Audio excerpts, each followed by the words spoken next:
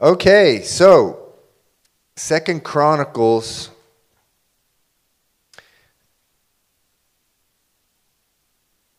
chapter 1, verse 1. We're going chapter by chapter, verse by verse through the Old Testament. It says, "Now Solomon the son of David was strengthened in his kingdom, and the Lord his God was with him and exalted him exceedingly." And so by this time, he has weathered a few storms right before his father David died. Absalom's full brother, who is also, of course, David's son, Adonijah, attempted a coup. He attempted to take over as king. And he gathered with him Joab, who was the head of the army and had so many incredible feats during his whole life. I mean, Joab was just an amazing warrior. He also gathered to him, that is Adonijah, Abiathar, the high priest, and he's between 60 and 20 years old. In First Kings, when he's praying, he says to the Lord, "I'm a little child, and I don't know what I'm doing. Give me wisdom." We'll see that again tonight. So between 16 and 20, and the Lord put it all down. The Lord quelched it. And I think it's just so very important. I'm not going to go through the whole history, but the first 2 years of Calvary Chapel in the city, there was more spiritual attack than all the other years combined. I mean, a couple people tried to come and actually take over the church. It was really, really quite extraordinary. And Satan attacks hardest when you launch out in faith. When you launch out in faith for the Lord, when God has called you to do something, and you launch out. Today, I was talking with a woman at church about leading a certain ministry, and I just said, this is going to be a lot of spiritual opposition, and it's true, and we always evaluate that when we are putting someone into leadership, because we don't want to be unfair to them, because it really involves more spiritual opposition when you get into leadership. It's a serious thing, and so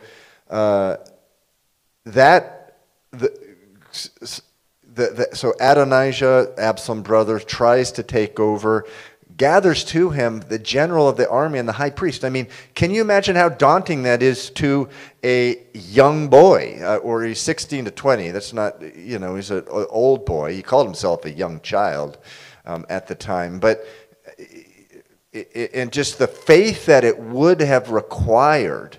Now, he did have some good people around him to encourage him. But when you've grown up as a little child, and Joab was like this military superstar of the whole country, and then even the high priest is gathered to this other brother of yours who's an older brother. Solomon he had a lot of brothers who were older than him. But the Lord, I tell you, the Lord, one of the verses that I pray all the time is Ephesians chapter 2, verse 10. You guys know it very well. Many of you know it very well. It says, "We are God's workmanship, created in Christ Jesus for good works, which God prepared beforehand." And then here's the important part, at least for what I'm saying now, "that we should walk in them." So all the time, no matter what's going on, there's just Satan's throwing spears at me and arrows. And I'm just thinking, I always think of Ephesians 2:10, all I need to do is walk. That's all I need to do. I don't have to feel nothing. In other words, I may have no confidence, in moving forward, but I still have to put one foot in front of the other, and you will just see the Lord clear your path. Just all the time. I have in my own mind, we'll get to verse 2 eventually, by the way. I have in my own mind something that I think of. I've seen these pictures of these Russian icebreakers that go across the Arctic. Have you guys ever seen these things? It's just absolutely amazing. These ships that they have, and I think the United States has them too, but they just go right through the Arctic ice. And to me, that's a Christian of a picture of a Christian just moving forward. God's going to chop up and bust up all that hard stuff that is in your way, but you got to walk. You have got to walk. And that's what he did. He just walked forward, and away Joab was taken care of, away Abiathar was taken care of, and away Adonijah was taken care of. And so Second Chronicles chapter 1 verse 1, it says the Lord his God, latter half of the verse, was with him. See, that's all you need.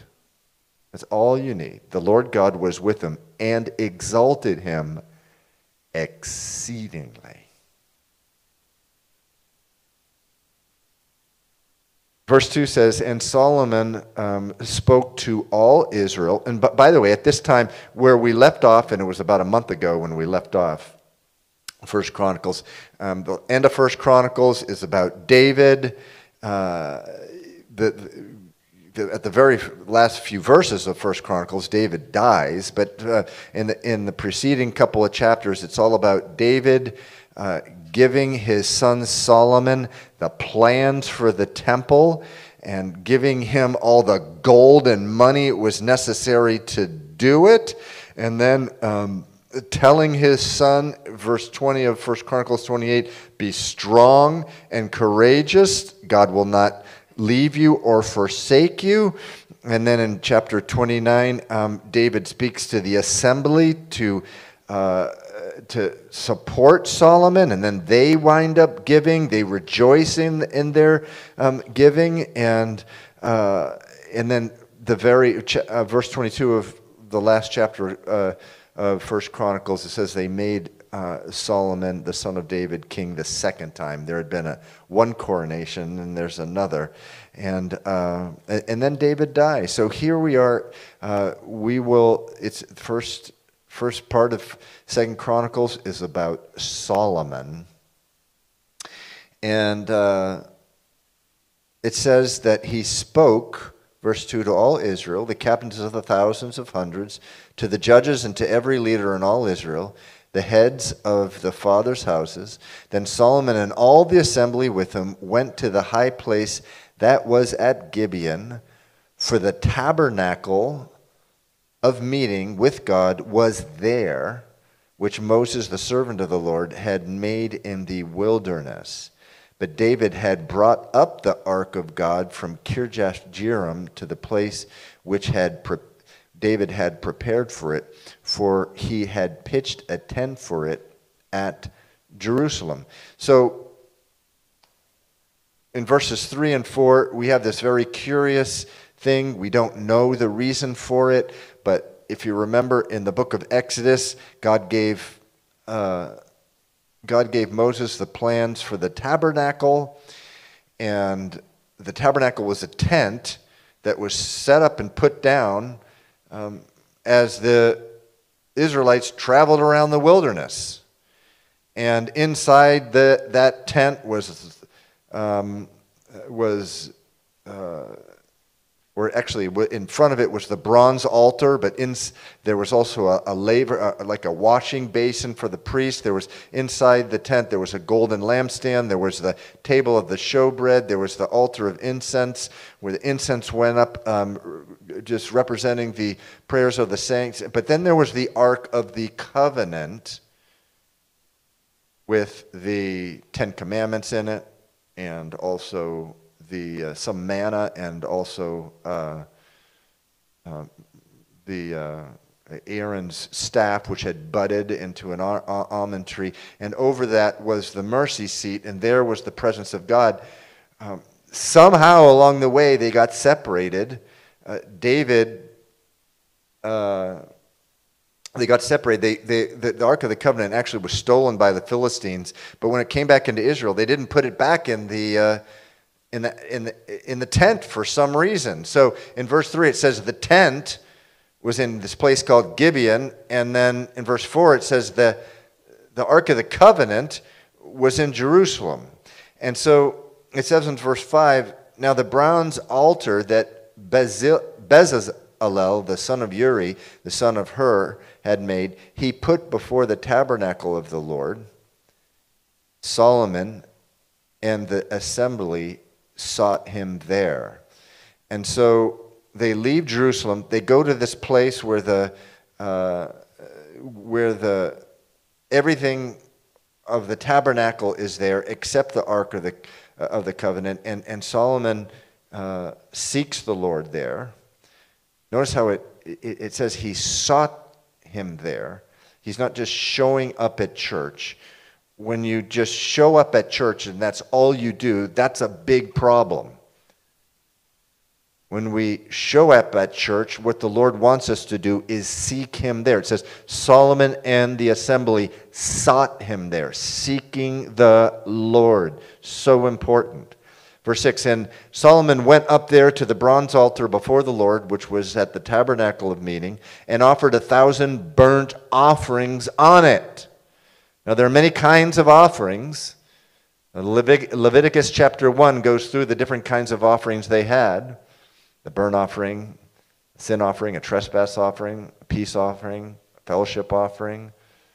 But the burnt offering, and here he gives 1,000 burnt offerings, that was the offering specifically to consecrate your whole life to the Lord because they burned the whole animal. The whole animal was burned. And in Romans chapter 12, verse 1, Paul says, in view of God's great mercy over your life, offer your bodies as living sacrifices, as burnt offerings, holy and pleasing to the Lord. That's a reference to burnt offerings in the Old Testament. And so, in a sense, we still have a burnt offering, even though Jesus fully fulfilled burnt offering. We're supposed to go out and be a living sacrifice, a living burnt offering. And that's what our life is like as we're obedient to the Lord. And so he gives 1,000 of them. Verse 7 says, on that night God appeared to Solomon. We know in 1 Kings it was a dream. I have to say I've only had one dream that I know for certain was from the Lord in my whole Christian life. I guess God doesn't trust me with dreams. It'll puff up my head or something. Now some of you in this room have dreams on a fairly regular basis from the Lord, and I wish I was you, but I've only had one. But here it says he appears to Solomon, which is a big deal, by the way, and he says, ask, what shall I give you? And so here we are on a Tuesday night in Boston on September 20th, 2022. How would you respond to that? If the Lord said, ask whatever you want, what would you say? Just reflect. You don't have to call out now. But what would you say? He said, ask, what shall I give you? That's quite a statement from the Lord. And Solomon said to God, you have shown great mercy to David, my father, and have made me king in his place.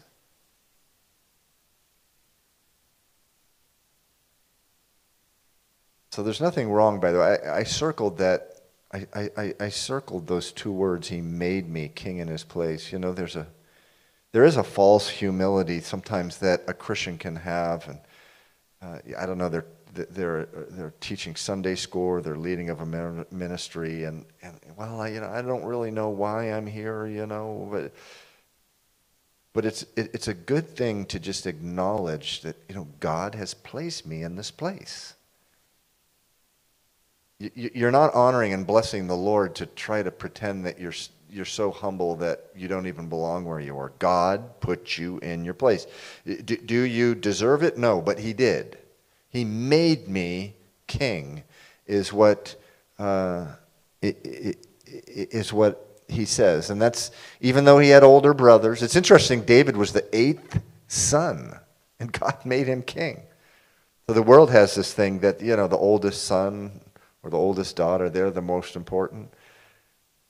David was the 8th son, and this, I don't know what number, I don't think we can know what number Solomon was, because David had, unfortunately, so many sons with concubines and wives and this type of thing. But it says, verse 9, "Now, O Lord God, let your promise to David my father be established."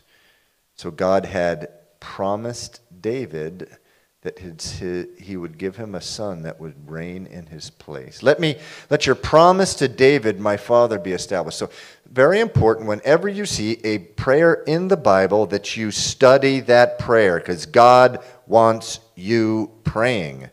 And so one of the things you do when you pray is you recite the promises of God to God.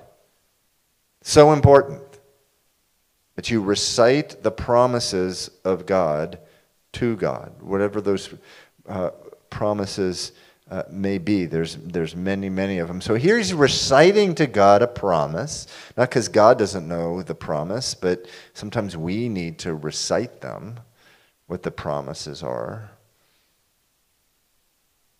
"For you have made me king over a people like the dust of the earth in multitude." End of verse 9.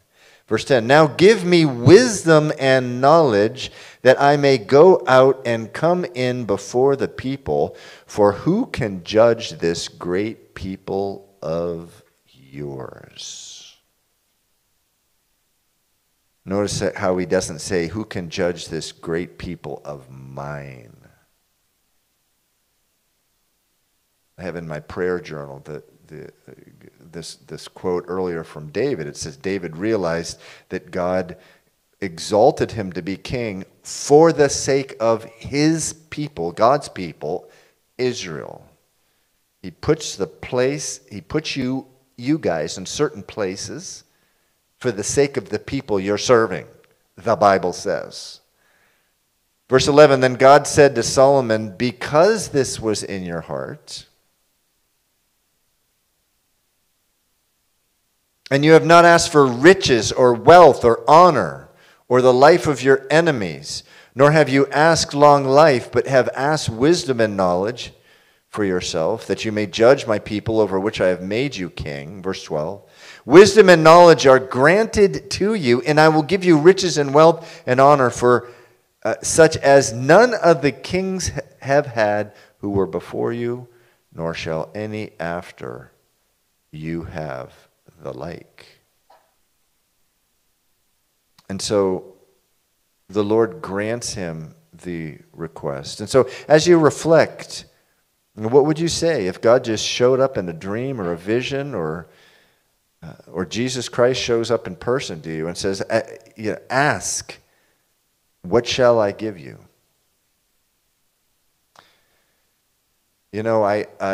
Solomon's a boy now, somewhere between 15 or 16 and 20. I don't know, when I was a brand new believer, how I would have responded to this.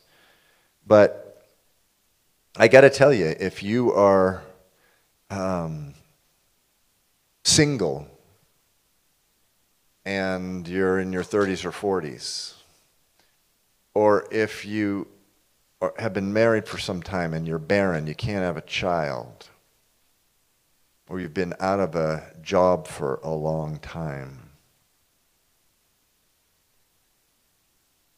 what are you going to say? There is a temptation to go for the material thing. And that's a big mistake. You know why? Because the Lord is not going to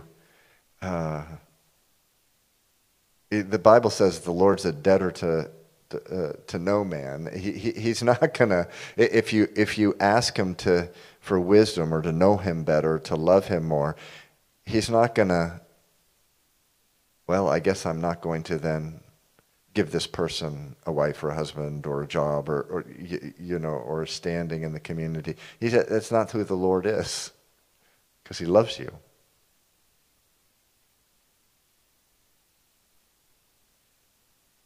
The Bible teaches that your number one priority as you're speaking to the Lord is to get your life in the Spirit in a good place. And that when that's in a good place, you're safe to bless. Most Christians that I know are not safe to bless monetarily, like with money and a lot of power. It would just ruin them. But if they focused on the Lord, seek first the kingdom of God, and get to the place where they're safe to bless, that's when the material blessings start coming. Now, that does not mean that you're not allowed to ask for a promotion, you're not allowed to ask for a job, but I'm talking about God shows up and says, one thing, and I'll do it. Ask, what shall I give you?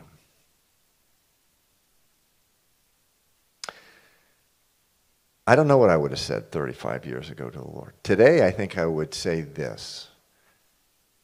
Lord, I pray that I would know in all the fullness that you're willing to give me that you love me. That's what I would ask for. Because I'm convinced when you know the fullness of how God loves you,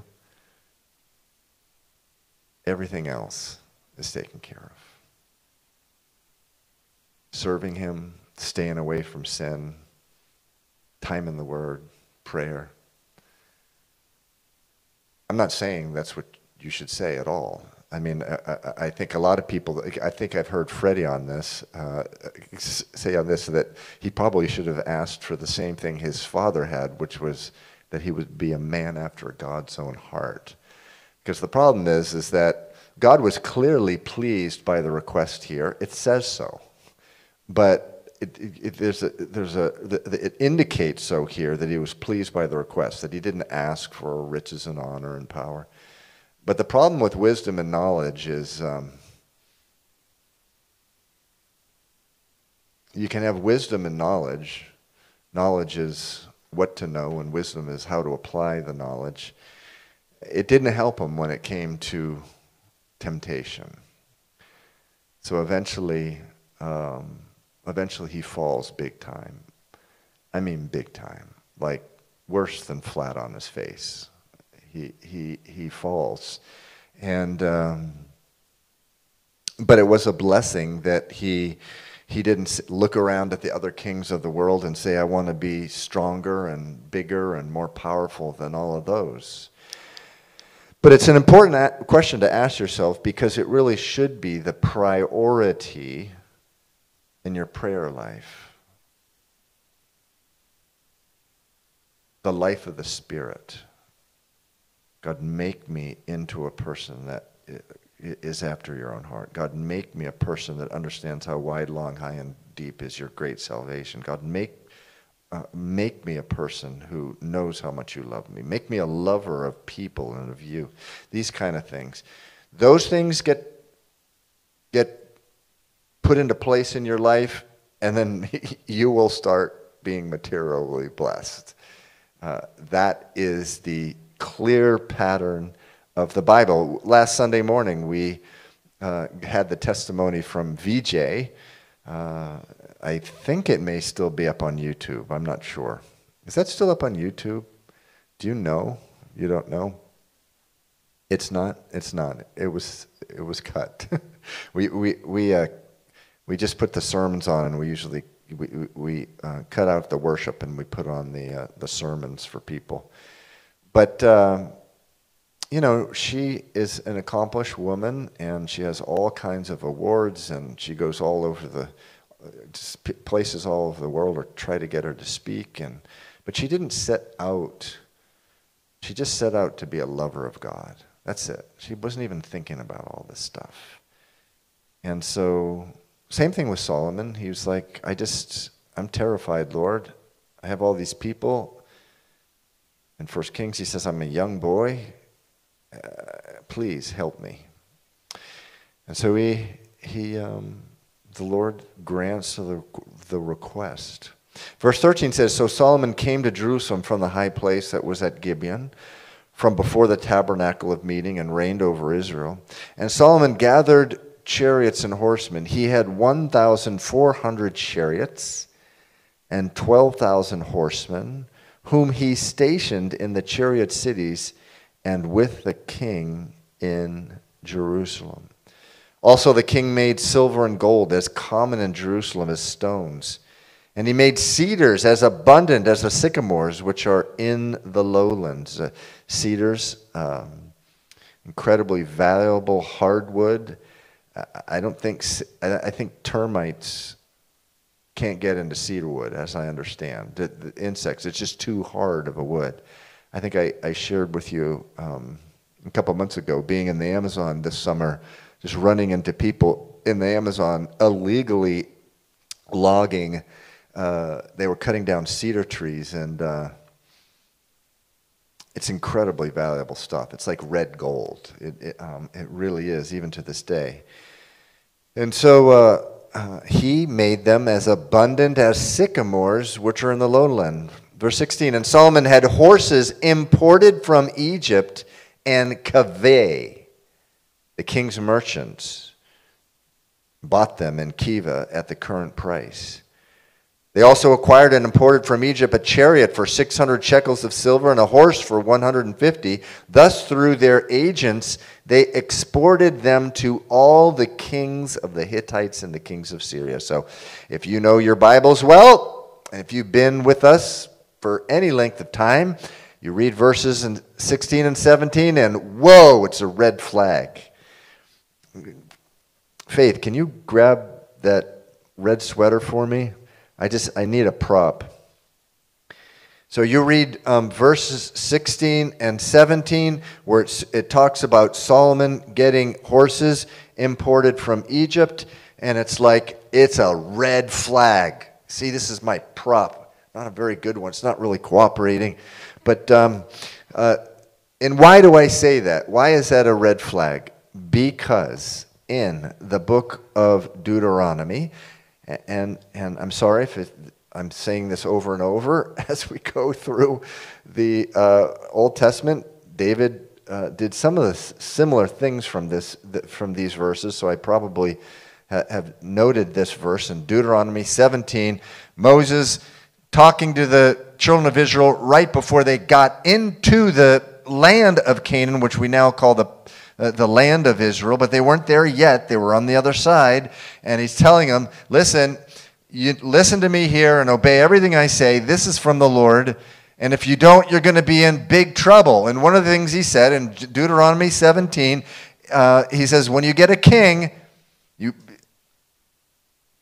please note, king, when you come into power, he's really speaking to a future person. Verse 16 of Deuteronomy 17 says, do not multiply horses. Do not multiply horses. Do not multiply wives, and do not multiply silver. Couldn't have been more specific. And so, red flag here in verses 16 and 17. Actually, it's even more specific. It says, you shall not multiply horses, Deuteronomy 17:16, nor go to Egypt to multiply them. Don't go to Egypt and get horses. Well, what does Solomon do right here? He said he had horses imported from Egypt. Anyone know where his first foreign wife, as the Bible says that, we'll read about in a little bit, that his foreign wives drew his heart away from the Lord. Where was his first foreign wife from? Egypt. And so you say, well, why in the world, why does God not want him to multiply horses? Why does he not want specifically for him to go down to Egypt to multiply horses?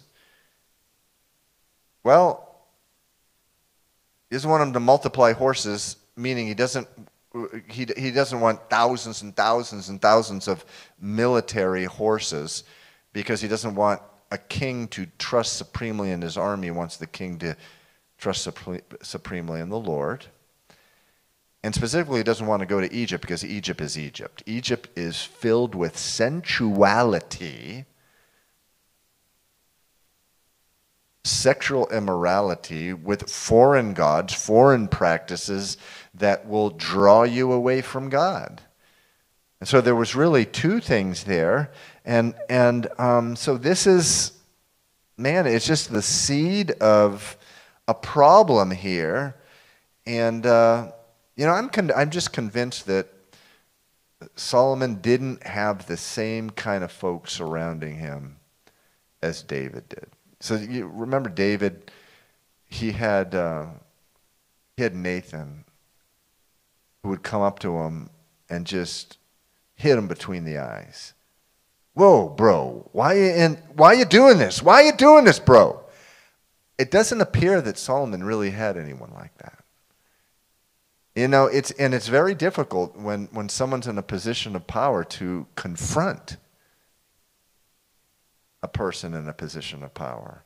But here at the very beginning, it would have been nice if one of these folks had gotten to him. I mean, even Joab came to David, I think, more than once. Like, what are you doing? You're going down a path of sin. So David was smart enough to surround himself with men who were willing to confront him.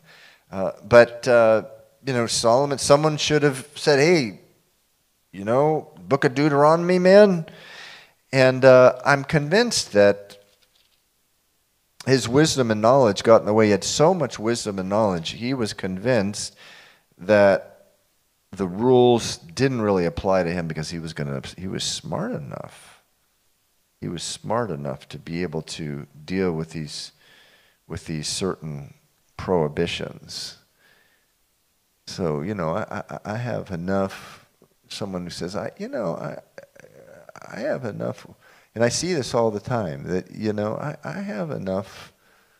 I'm smart enough to go into a bar where everyone's getting drunk. I know enough not to say no after a couple drinks. I know enough to do that. And I could give you 1,000 other examples of that.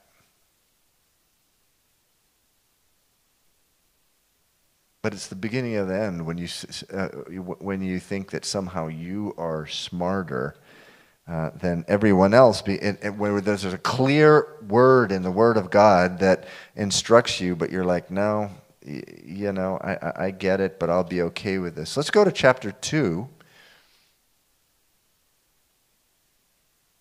Chapter 2 says, Then Solomon determined to build a temple for the name of the Lord and a royal house for himself. What time is it right now? Just want to make sure that, what is it? 8:05? Yeah, I think that clock is wrong. I think that's my phone, Faith. I'm sorry, Faith or Freddie. Can you get me that? Just want to make sure. Thank you. Sorry. There it is, 8:05. Then Solomon determined to build a temple for the name of the Lord and a royal house for himself. Verse 2, Solomon selected 70,000 men to bear burdens, 80,000 to quarry stone in the mountains, and 3,600 to oversee them. So this was going to be a massive operation.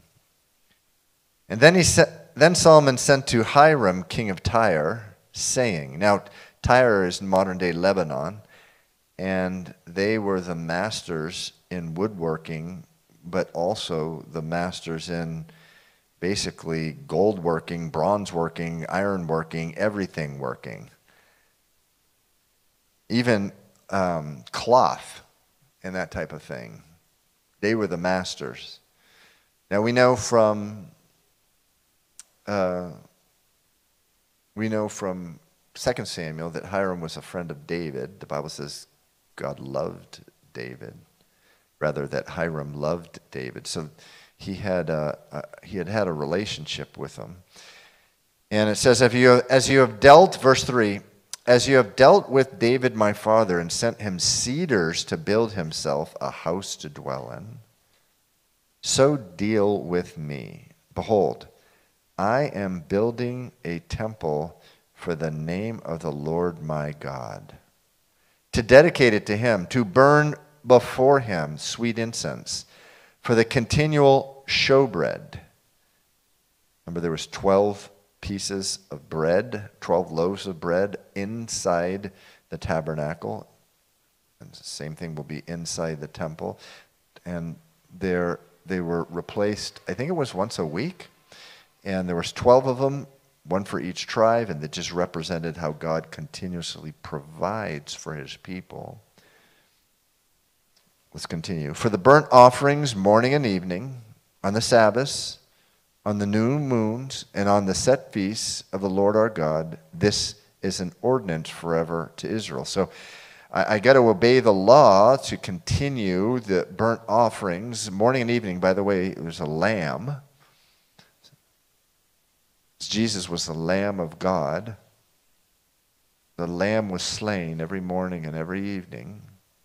That's all a foreshadowing of the coming of Jesus Christ. Verse 5 says, and the temple which I build will be great, for our God is greater than all gods.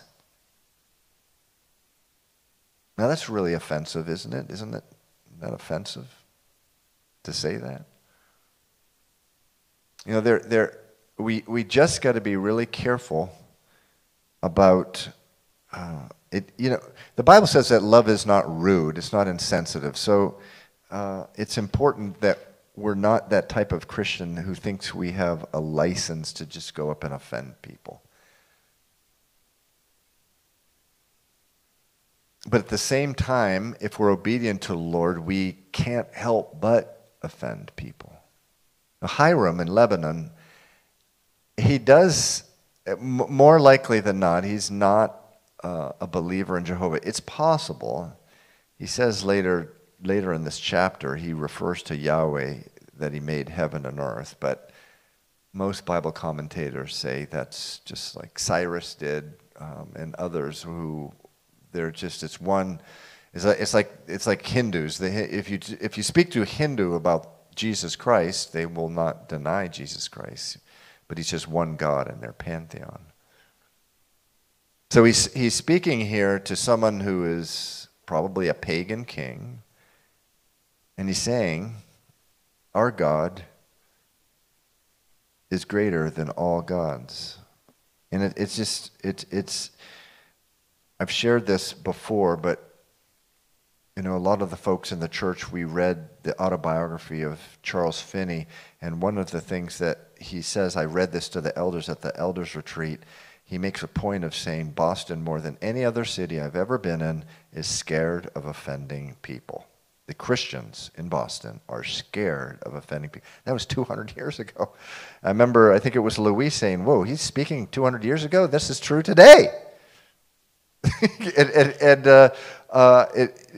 So we got to be very careful not to be.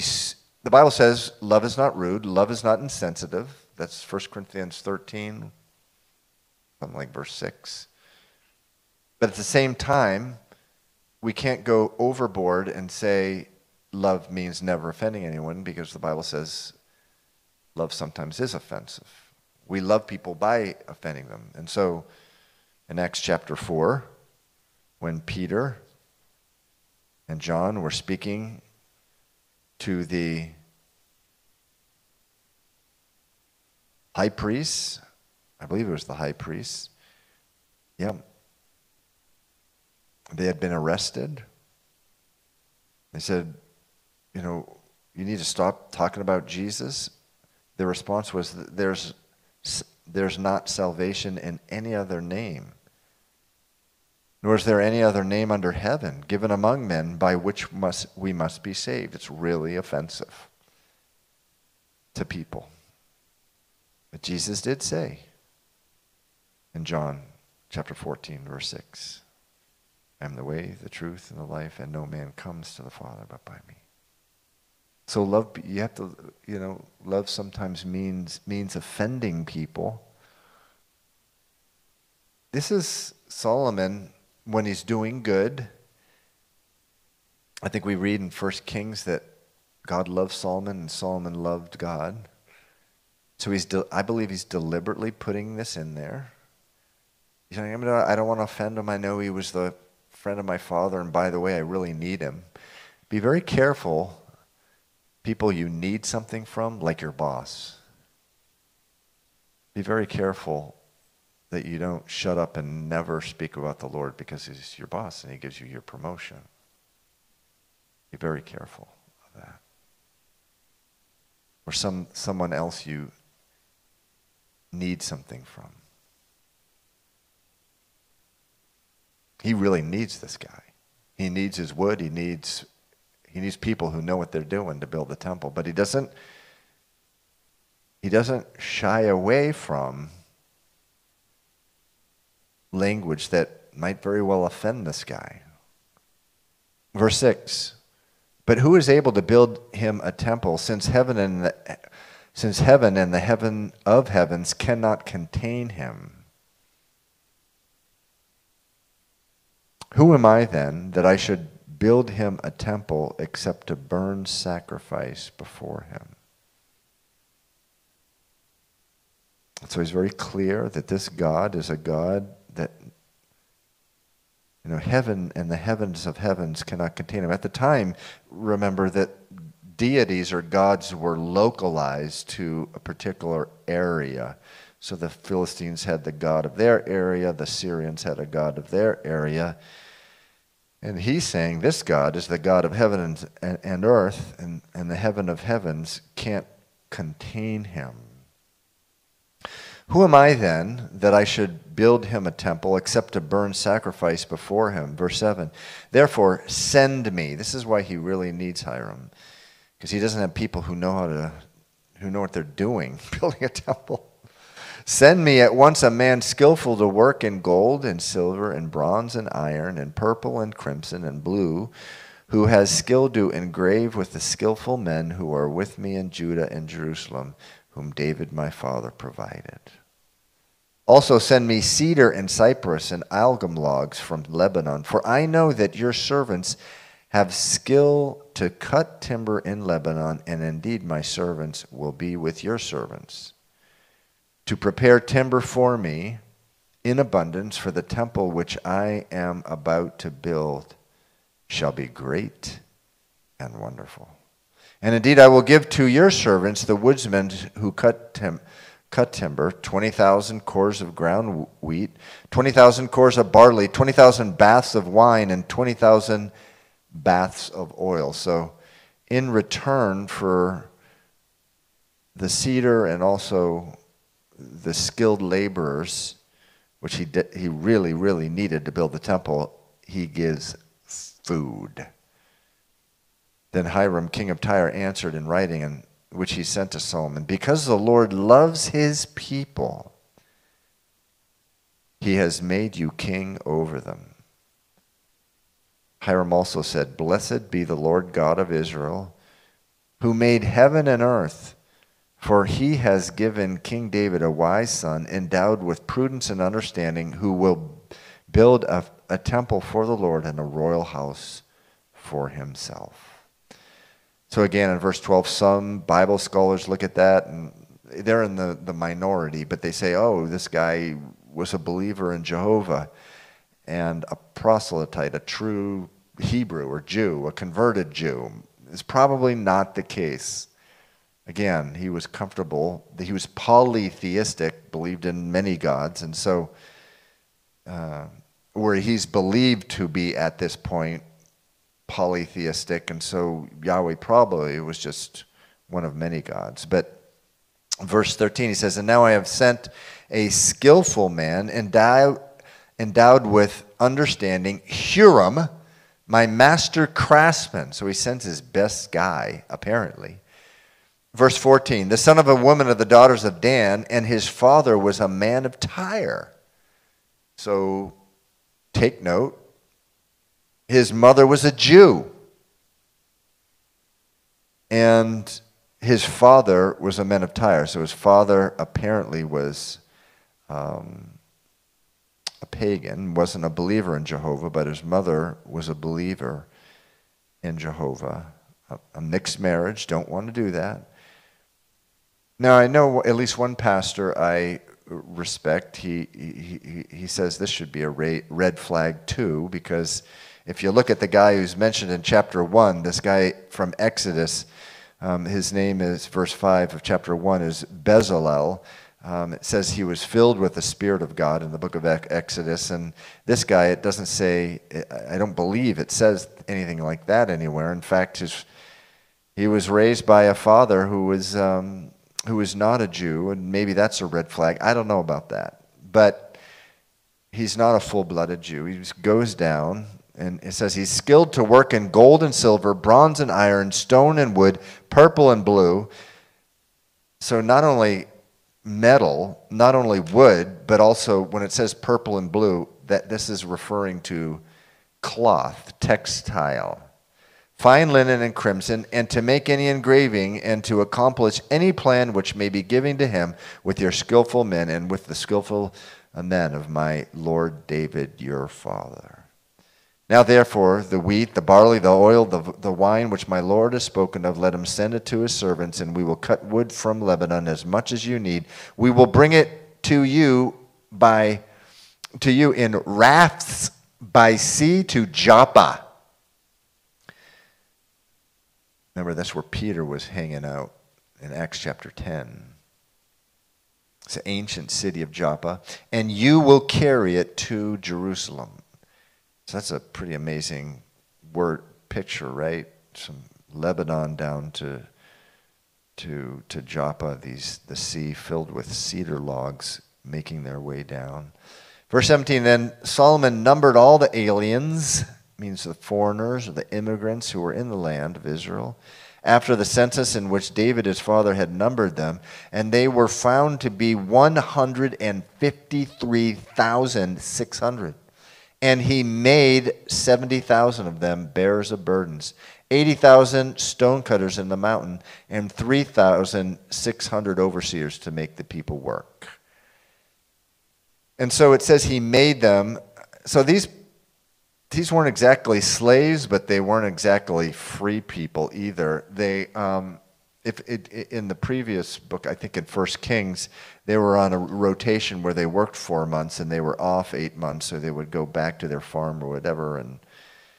But it does say he made them. Now, in my own personal Bible study now, I'm in 1 Kings, where it just talks about Rehoboam. Is it 1 Kings? Yeah. It talks about Rehoboam and the problems that he faced when people showed up right after Solomon, his father, died, and they said, your father was really, really hard on us. Would you please lessen the load? And he listened to his friends he grew up with, and they said, don't lessen the load, and increase the load. And so that's why 10 of the tribes were torn away from Solomon's son Rehoboam. And I look at this and I wonder, this is the beginning of that. He made 70,000 of them bearers of burden. Now I know they were aliens, but they were still people in Israel. And anytime you have this many people, it says there were 153,000. They're going to have, eventually you have enough of them, they're going to make a stink if they're not being treated fairly. But so this is, it's not slave labor, but they weren't freemen either, and they were, it could be that this was part of the problem that later led to his son losing much of the kingdom. I can't be certain of that. But again, this is the beginning of the temple. We see Solomon here. He's still in a place where he's following the Lord, he's loving the Lord, he's being obedient. But you see the very beginnings of what eventually would be his downfall.